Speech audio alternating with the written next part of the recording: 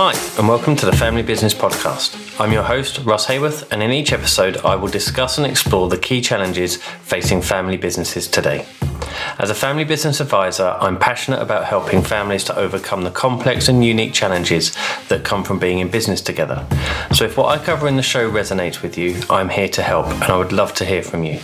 You can get in touch with me at fambizpodcast.com/work with Russ. You can also sign up to the newsletter there and receive the latest blogs, podcasts and videos directly in your inbox. I would like to thank my friends at the Institute for Family Business for their continuing support for what I'm doing with this show. The IFB is a unique community of family businesses with common challenges, interests, values and goals. To find out more about their work, visit ifb.org.uk. Let's get on with the show.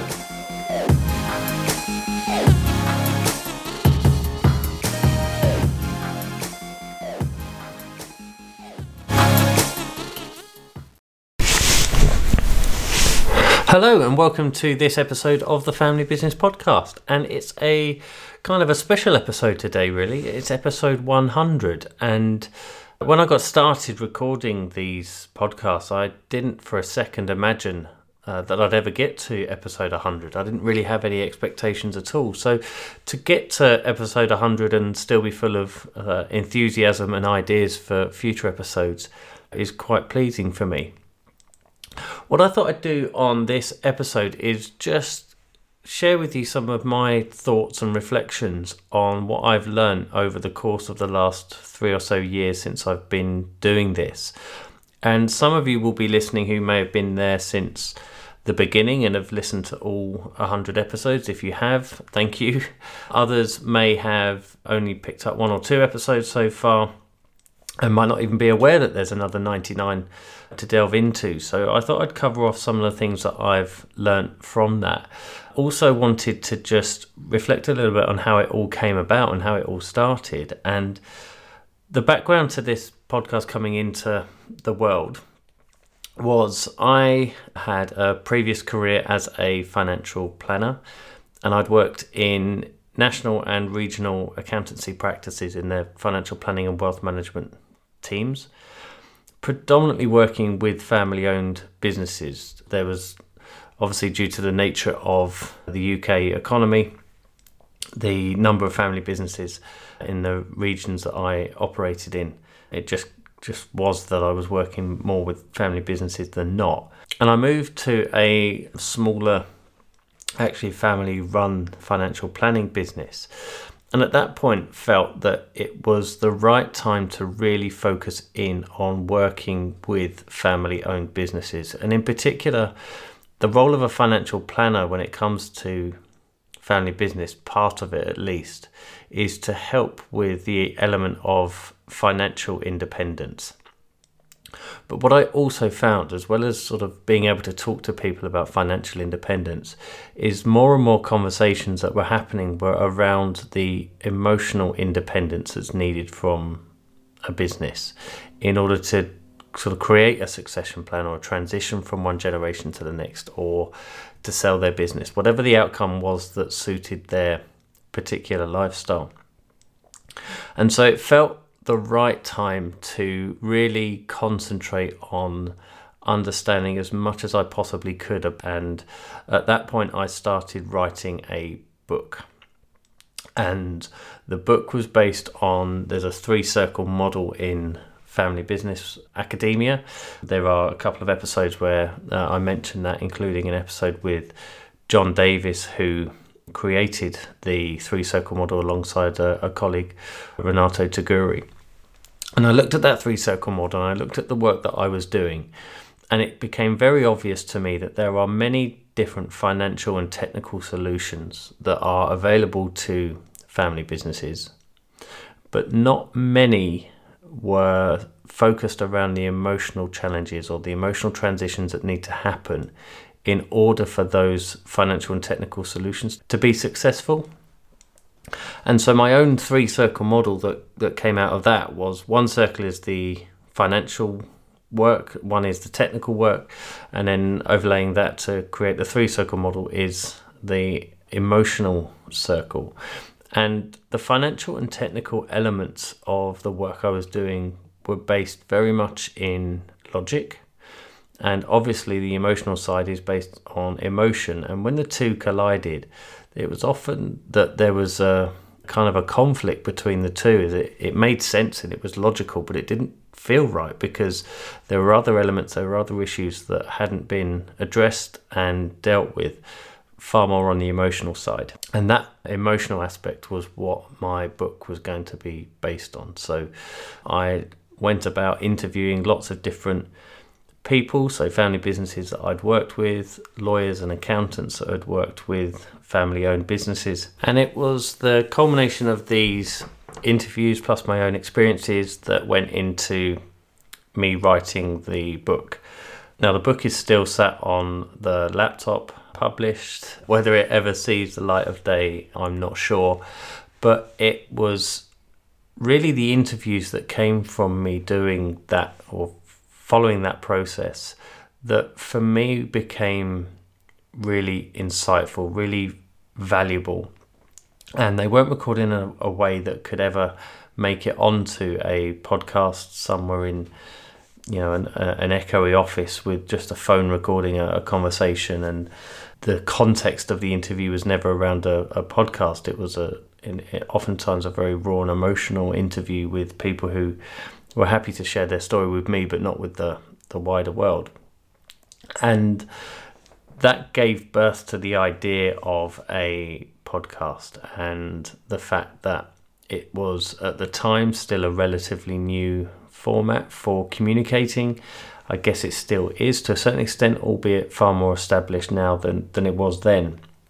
But it just seemed to make sense to be able to put the sort of views, experiences, knowledge of people who work in the field into the public domain via a podcast. And that's kind of what gave birth to it.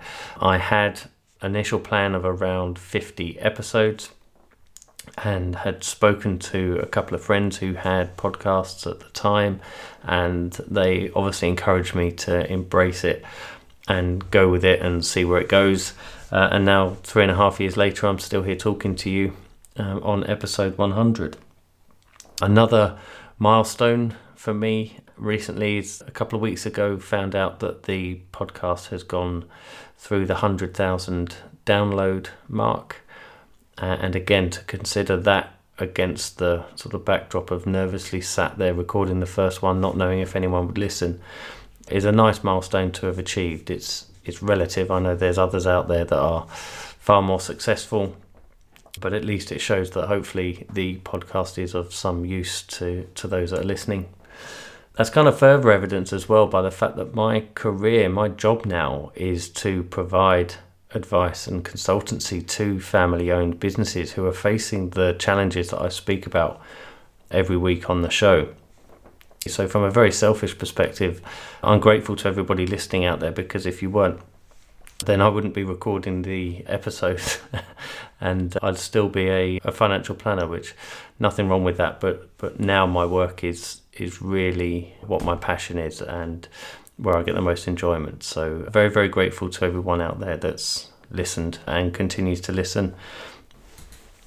So what are some of the key things that I've learned from listening to the experts that I've had on the show, the family businesses that have been kind enough to share their story, and my own work with family business? And in the interest of keeping this a reasonably short listen, I'm not going to go into a huge amount of detail on it, other than to kind of provide an overview of the key areas that I think are important when it comes to working well with your family in business together.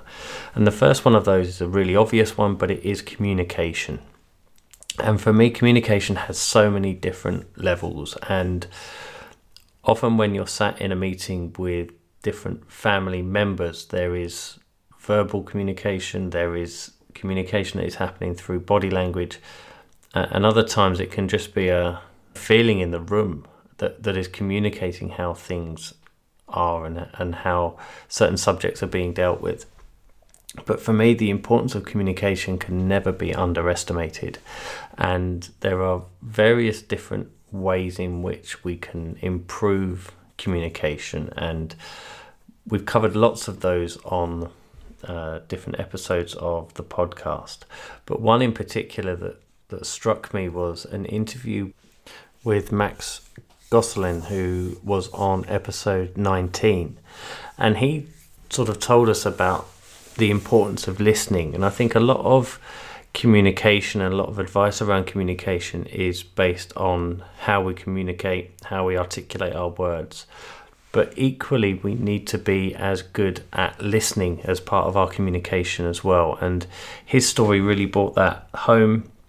And I think it's something that I certainly work on constantly, is how to become a better listener, how to try to understand perspective and how others are feeling when they're saying what they're saying or doing what they're doing. And that's a really important part of my role, is to listen, is to understand or try to understand why certain things are happening in between individuals within a family system, for example. So that episode, if you haven't listened to it, is really interesting. So it's episode 19. But overall, the importance of communication is one of the top things that has come away from the interviews and personal experiences with family businesses that I've had. The second one is, it's more of an observation, and it's an observation around this topic of governance. Now, back in January 2020, I did a whole series of episodes based on governance. So what is family business governance? What are the particular forums that can be introduced to help improve communication, I guess, is the underlying essence of it. What systems and processes can be put in place in order to help manage the way in which the family communicate with each other, and in particular reference to the business. And governance is a word that is such broad ranging, and it can seem like an intimidating topic to discuss with people. Is what we want to bring in controls on how things are done can be how it's seen. It can often be seen as wanting to put a brake on people's behaviour, when in reality, if it's done well and if it's needed and if it's embraced in the way that it can be, the introduction of family governance can really enhance how you operate as a family in relation to that business. It can also help to lay out discussions in a constructive way that you would normally have to wait until it either creates an issue or it becomes an elephant in the room for it to be discussed at any point in the future. So the second lesson that I've taken away from the various different interviews that I've had, the work that I've done with families, is that there's a big broad topic out there that is labelled as governance, but the importance is finding what works for you as a family, be that formal, be that informal, be it structured with formal constitutions and charters and a family council and non-execs sat on your board and annual family assemblies where you discuss everything and do education forums and things like that, down to the informal side of things. It's whatever works best for your family. And what I've seen with the businesses that I've been fortunate enough to work with is that there becomes a stage where the introduction of governance does start to make a little bit more sense. And it's normally an enhancement of what's already happening rather than sort of starting with a blank bit of paper. But it does help to put the business on a sound footing for future growth, for future transitions, and helps all the individuals within the business to know what's what. So that, I think, is an important aspect of being in business with your family, is that you're not just having to run the business, you're not just having to operate it as an owner and potentially someone who works in that business, but you're also having to deal with family dynamics. And those family dynamics can create challenges and tensions. And one way, not the only way, but one way to potentially address those is through the introduction of some governance forums. So again, if you haven't heard the episodes from last January, there's a whole series on governance there.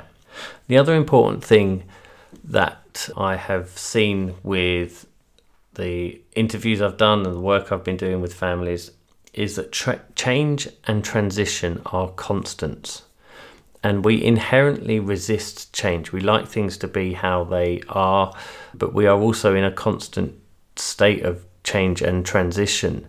And I think if we were to focus more on the fact that change is constant and it's a progression towards what we want to be doing and how we want to be doing things, topics like succession planning, which seems very final, that seems very definite, it's the red circle around the date in the calendar where everything changes, it can create a false barrier.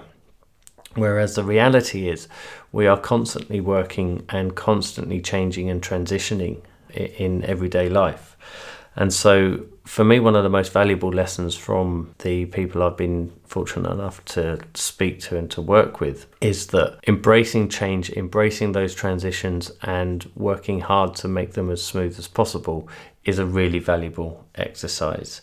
And one of the ways in which I hope to do that within the podcast is by sharing the experiences of those that have gone through it.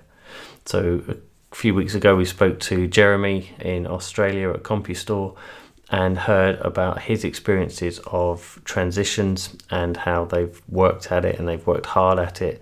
They've taken a lot of information in from various organisations and advisors to help them with that. And they've spotted areas where they're perhaps not best placed to make decisions and brought people in who are best able to make those decisions. I think that's a really good example of how that family in particular have embraced the fact that there is a constantly changing world outside of the four walls of the family, but there's also a constantly changing or a constant state of transition within the four walls of the family as well.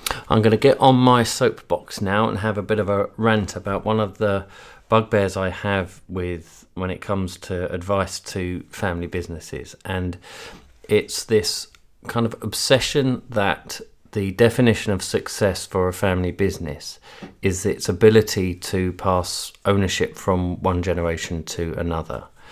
Now, don't get me wrong, what I'm not saying is that shouldn't happen, because there are many circumstances where everything is put in place for that to happen, and it should happen and is the right thing for all the individuals involved.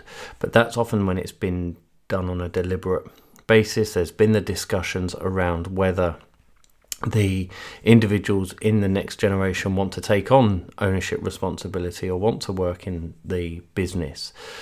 But there's often this kind of assumption that the way in which to define success for you as a family is your ability to pass on this business to the next generation, when that might not be the best way for you all to live happy and fulfilled lives.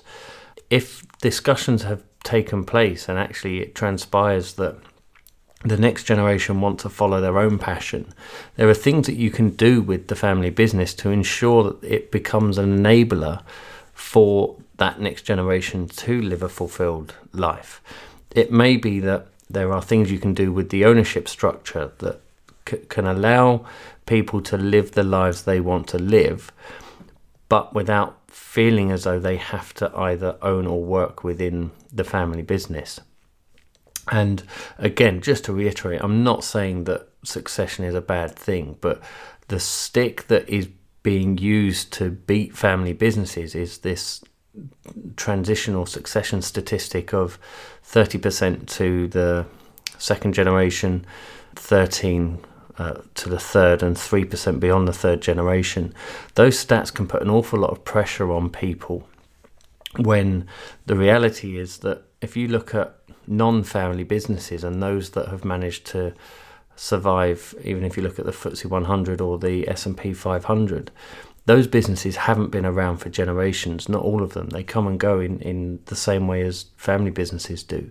So I think in that sense, taking some of the pressure off having to, or feeling as though you have to pass this business down between generations, for me is a really important part, because life is not a rehearsal. We are here once, and we have this one shot of doing the best we can to have the most amount of impact we can in our lives by doing what we are passionate or interested in.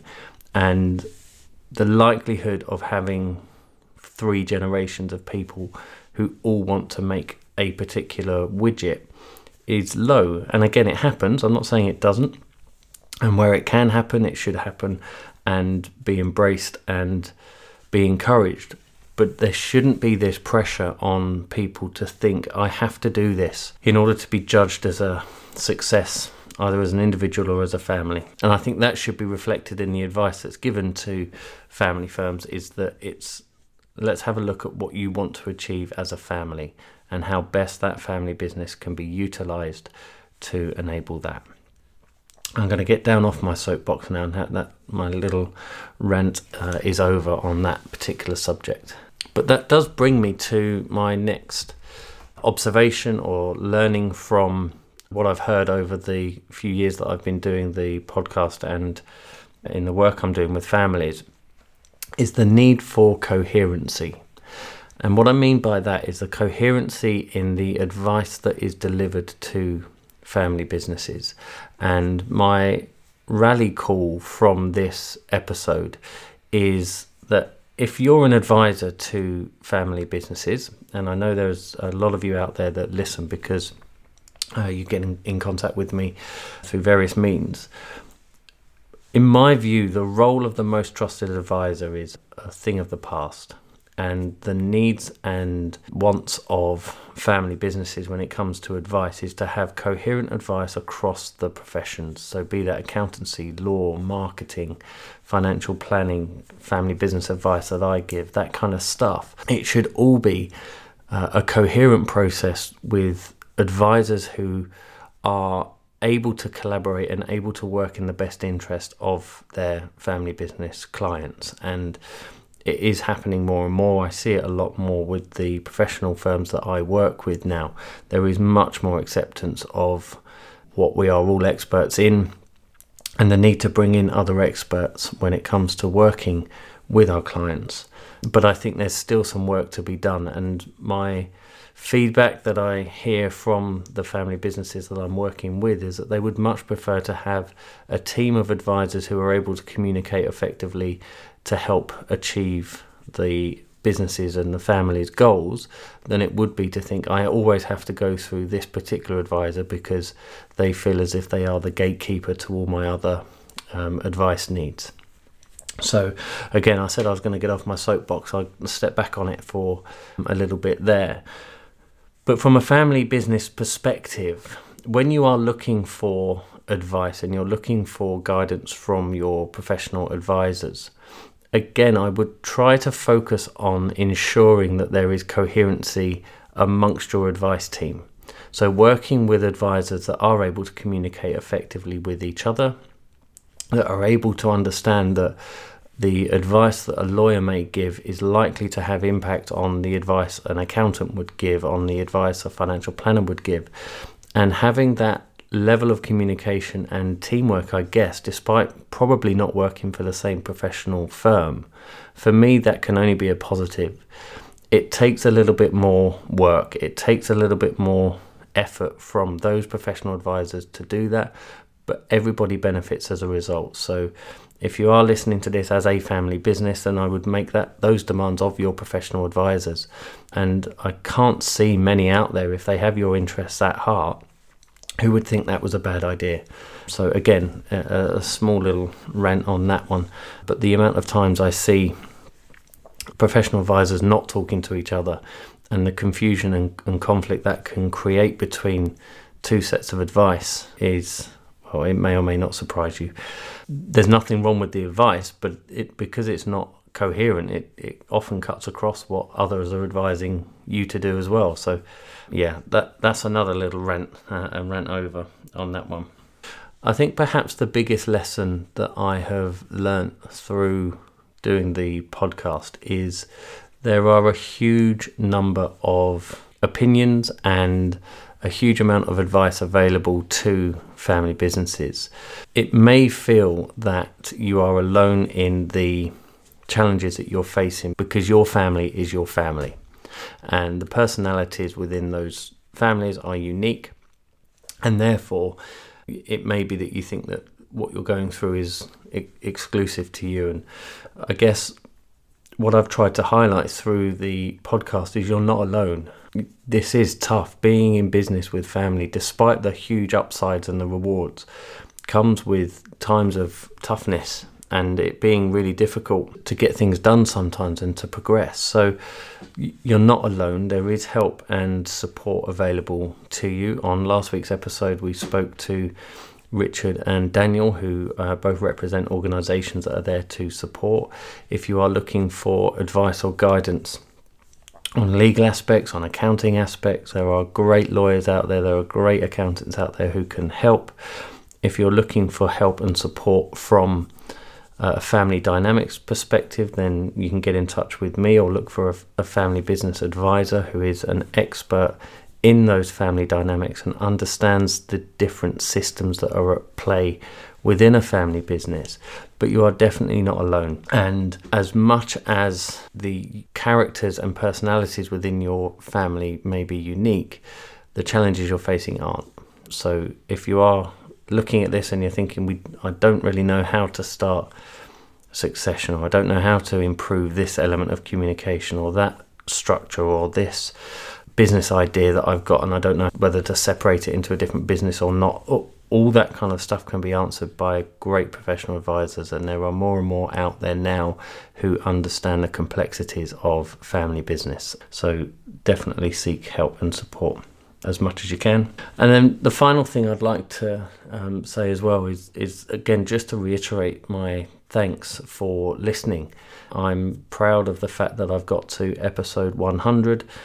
I perhaps had a rough idea that I'd keep going for as long as I could with the show, and again, as I said at the beginning, it's nice to get to this stage and still feel as if it's just the beginning, and I have lots of different ideas around things to cover that I hope will be of use. But I would also like to ask, if you are listening to this and there's something that I haven't covered in the previous 100 episodes, and there's obviously stuff that I won't have covered in the previous 100 episodes, please get in touch and ask for episodes to be dedicated to a particular subject or a particular topic. I'm more than happy to do that. I've had people get in contact before and say, I think this would be a really great idea, can we have an episode on that? And I've done it. So if you are thinking, I wish he'd cover a topic on X, again, you're very unlikely to be alone in wishing that was something that was covered. So please get in touch. My email address is russ@familybusinesspartnership.com, or you can head over to the Family Business Partnership website, which is familybusinesspartnership.com, and there's ways and means of getting in touch with me there.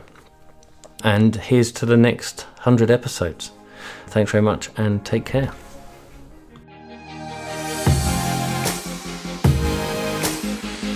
Thanks for listening, I really do appreciate it. If you found the show helpful, please consider leaving a review on iTunes and remember to subscribe to our newsletter. If what I've covered in the show resonates with what you are facing in your own family business, I can help.